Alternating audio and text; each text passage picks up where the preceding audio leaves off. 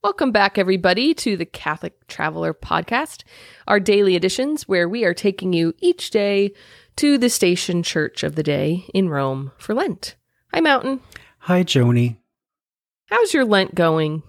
It's going fine. It's going? Yeah. Well, good. It's a good time to be Lenting here in Rome. Yeah. Place to ourselves. Lent. Can't do anything. Yeah, it feels kind of Lenty just being here. Yeah. Because, you can go to the station churches. No, we can't. Exciting. But, being in a big international touristy city during Lent. Yeah.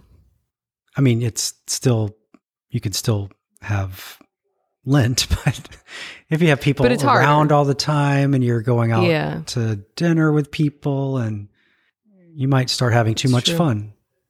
Yeah. So I remember both times I studied there and lived there, it was during Lent. And it was really hard because, do you give up I always gave up ice cream during college because we had ice cream at every lunch. Yeah. And I ate a lot of ice cream. Ice cream's my favorite food. And so I'd always give up ice cream for Lent. But then if you're in Rome and you're only there for so long, do you sacrifice that? And so I had to find other things to sacrifice. And it was actually really good because sometimes I think I phone it in and just, I'll give up sweets. And so I had to think of other things to give up. And so it was good, but it is hard because it's different for you because you live there. You can have gelato anytime. But when you're in a big city like that, it can be hard to really enter into the spirit of Lent, I think. Yep. Especially if you're trying to entertain people that are coming through. And right. I mean, you don't have to, I don't mean like I'm walking around sad all the time during Lent, but. No, but you don't want to go to a restaurant and be like, oh, well, I'm not going to drink wine or eat dessert. I can't have the green sambuca. That's no fun. It's here, guys, try this green sambuca. Well, I can't because it's Lent, so you guys have to enjoy. Oh my gosh, that's pretty sure that's what Jesus told us not to do when we were sacrificing. So anyway, my Lent is going fine. It feels very Lenty here in Rome. Good. And with the Pope gone, the last few days to Iraq, it feels even more depressing. I always feel like, I don't know if it's depressing is the wrong word, but whenever the Pope goes somewhere, it feels weird. Like it's empty. Like something's missing in Rome. Even though it's not like you see him every day. It's not like you're hanging out with him. Yeah. But you can feel his absence. Yeah. And I found the same thing. Yeah. With, there's journalists traveling with him that are usually here. So you don't see them on the street. And I know a lot of them. There's, the people that work with them, like the MCs and some of the security that you get used to seeing around the city, and they're gone. It just feels weird. I mean, at least we have a backup Pope. So, we're okay. Benedict's still back there. At least there's somebody here if something goes wrong. Someone's praying. Yeah. Yeah. But it is strange. Well, one of the times I was living there, the Pope went to America. And that was really funny because everybody back home, he went to go see them, and I was in Rome, and it was like, wait a minute, the Pope's with you, but he's supposed to be with me. Yeah. It was strange. That happened here too when Pope Francis went to America. I was living here. Yeah. And everybody was like, I knew a lot of people that were waiting in DC or New York to see him. And I'm like, oh, you could just come visit me and I'll take you right over. You don't have to wait 6 hours or whatever. Yeah. Oh, I waited so long in Philly for the Pope. Yeah. I waited on a street corner for 8 hours, and we were in the front row, and he stopped in front of us because my friend Jenny's baby was, yeah. But I thought, wait a minute, I just waited 8 hours I could just go to Rome and see him. Right. But yeah. And then it was really neat to see him in your home, in America though. I'm sure. Yeah. I enjoyed watching it, but I was ready for him to come back. So when he came back, I took the kids to St. Mary Major because there's the tradition. He always stops by there before he leaves when he comes back. And I just wanted to make sure, Pope's back. So we went there and we waited for him. We saw him and got a little wave as he drove by. So then I was like, okay, everything's normal again. Yes. And it's also funny to see, when he was in America with the papal motorcade, which looks like a presidential motorcade, head of state. But here he's in his little blue Ford Focus, and there were just 2 motorcycle cops with him, and that was it. That's how he travels around Rome. But it's crazy watching. Much prefers that. Yeah, it's crazy watching the stuff in Iraq. They have the military helicopters and machine guns. And, I wish I was there. Yeah, yeah. That's a trip. It's funny. It's only, I think it's after going to Jordan with you that I'm watching the coverage of the Iraqi visit, and it made me kind of homesick, like in a weird sort of way. It made me kind of like, oh, I want to travel. Whereas before I would have been like, there's no way I'm going to, but yeah, I was thinking the same thing. I was like, I want to go to Baghdad. Yeah.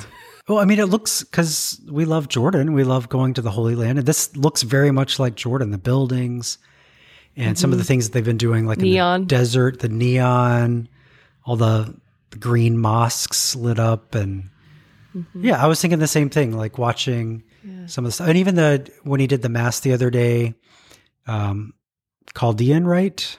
I think that's how you say it. First time a pope's done that one. Yeah, Chaldean. And just the way the people were dressed and some of the music. And it felt like the masses that I've gone to in Jordan, not with my groups, because we have our own priests and they don't do all the different rites, but they do the Latin rite. Yeah. But like when I've gone alone or a day ahead of the group, and when I've gone to mass with the local community. And then in Jordan, I often take people, did we do this? Did we go to the Iraqi? We did, didn't we? The refugees?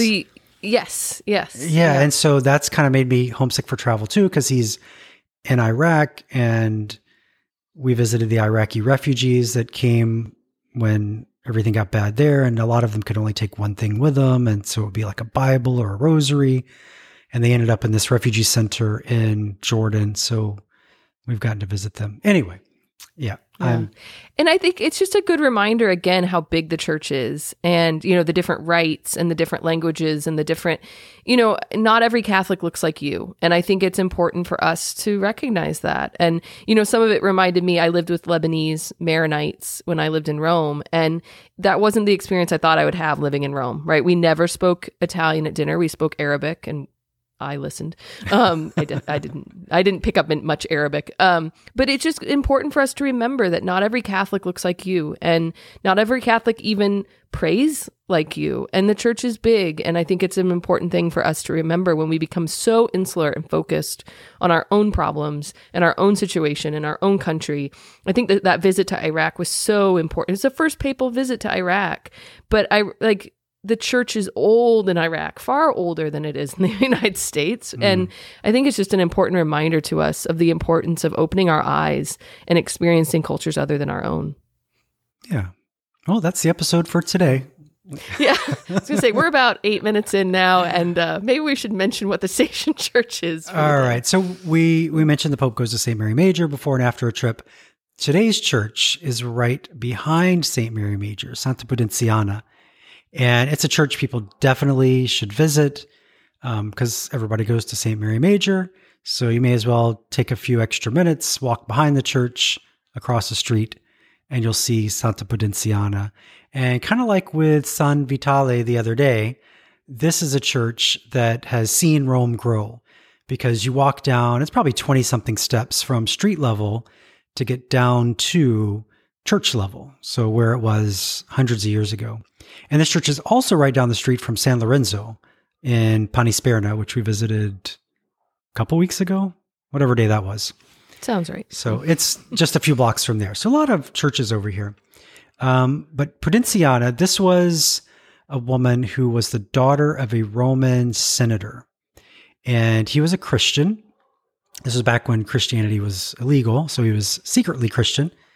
But he would let Christians into his home. And one of those Christians that he allowed into his home to stay there, to celebrate the sacraments there, was a guy named Peter, who had recently come over from the Holy Land. I know him. Yeah. And so this is where Peter started his ministry here in Rome, was at Senator Puden's house, which is now the Church of Santa Pudenziana. And so in a way, this could be considered the first cathedral of Rome, because this was the bishop's seat. He had his literal chair here, right? He had his altar here where he would celebrate Mass. And so this is where it began in Rome, was at the Church of Santa Pudenziana. And so if you want to visit the early church in Rome, you should really start here. And they still have some of the wood that from the altar where he would have celebrated Mass, and it's preserved here. It matches the piece in St. John Lateran, where they also have a piece of the altar, but part of it's here at Santa Pudenziana. Right. So I'm glad they left part of it here. Didn't just say we're taking the whole thing. So yeah, they have part of the altar here. And so we're going to talk about Santa Prassede, her sister, the last week of Lent, I think. But Pudenziana and Prassede, they were both the daughters of Pudens. And so he was a nobleman, a senator. They probably had some money. But these two sisters, they really cared for the Christians. They were Christians themselves. And so anytime someone was martyred, they took it upon themselves to make sure that person had a proper burial. And so they would go out, risking their lives, go out into Rome, collect the bodies of these martyrs, take them out to the catacombs, give them a proper burial. But they would even go so far as to soak up the blood of the martyrs so that no part of these people who died for their faith was desecrated or left on the street.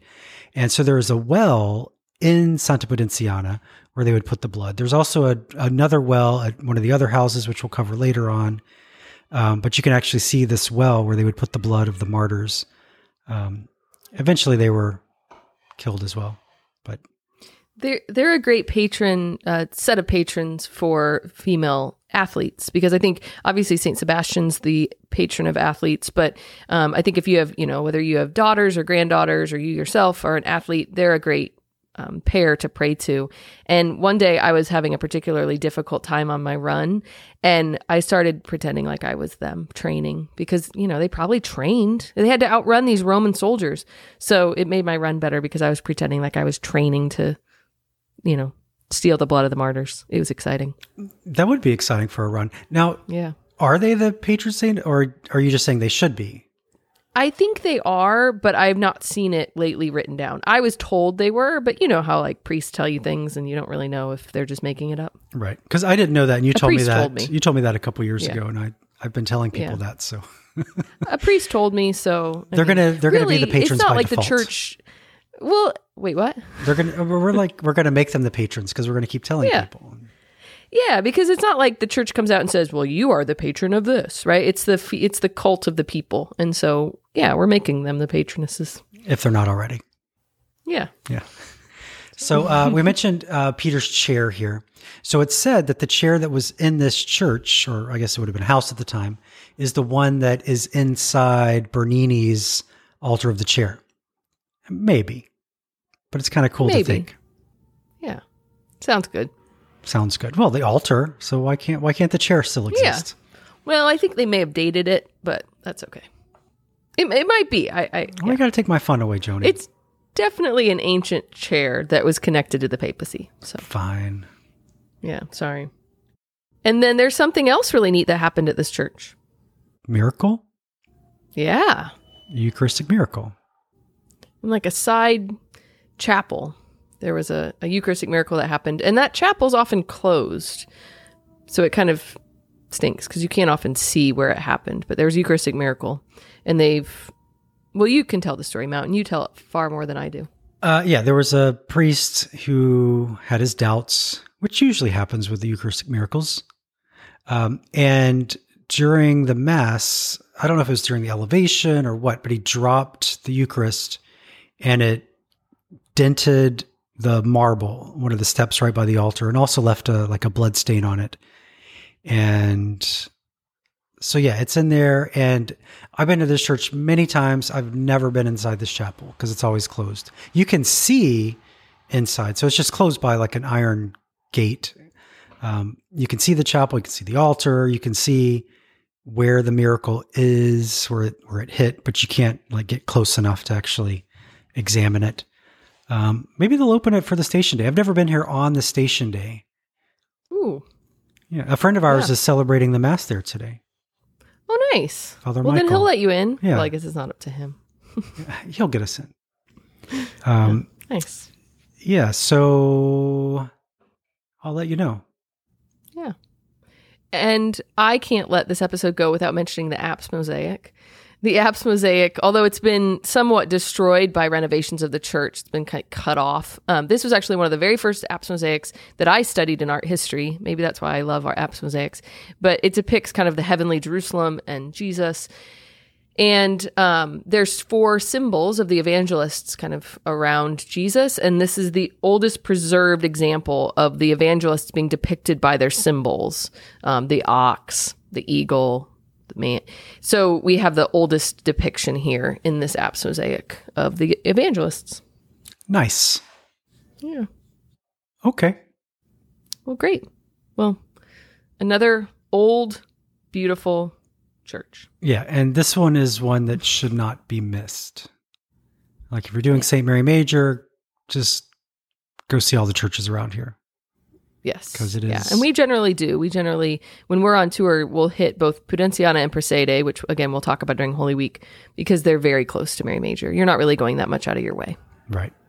So. And even if you are, it's worth it. Yes. It's where the church started. True. The first chapel was built here in 140. Like that's how long that, yeah. Okay. Well, good. Well, thanks, Mountain. Thanks, Joni.